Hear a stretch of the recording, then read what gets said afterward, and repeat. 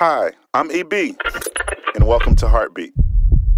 In the book of Acts, after the stoning of Stephen, persecution broke out, and the followers of Jesus scattered. Philip went to Samaria, sharing the good news and the miracles that happened. The people listened. The kingdom of God was growing by leaps and bounds. Then God asked Philip to go to a desert road. It would have been easy to question whether he was hearing clearly from the Lord, and yet Philip obeys. While scripture doesn't mention what happens in Samaria, I can see new converts sharing the good news and the kingdom of God growing in spite of Philip's departure.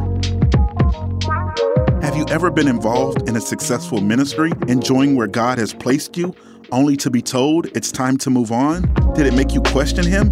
Philip was a man who let God lead him wherever and whenever. What about you? Heartbeat is brought to you by the Salvation Army.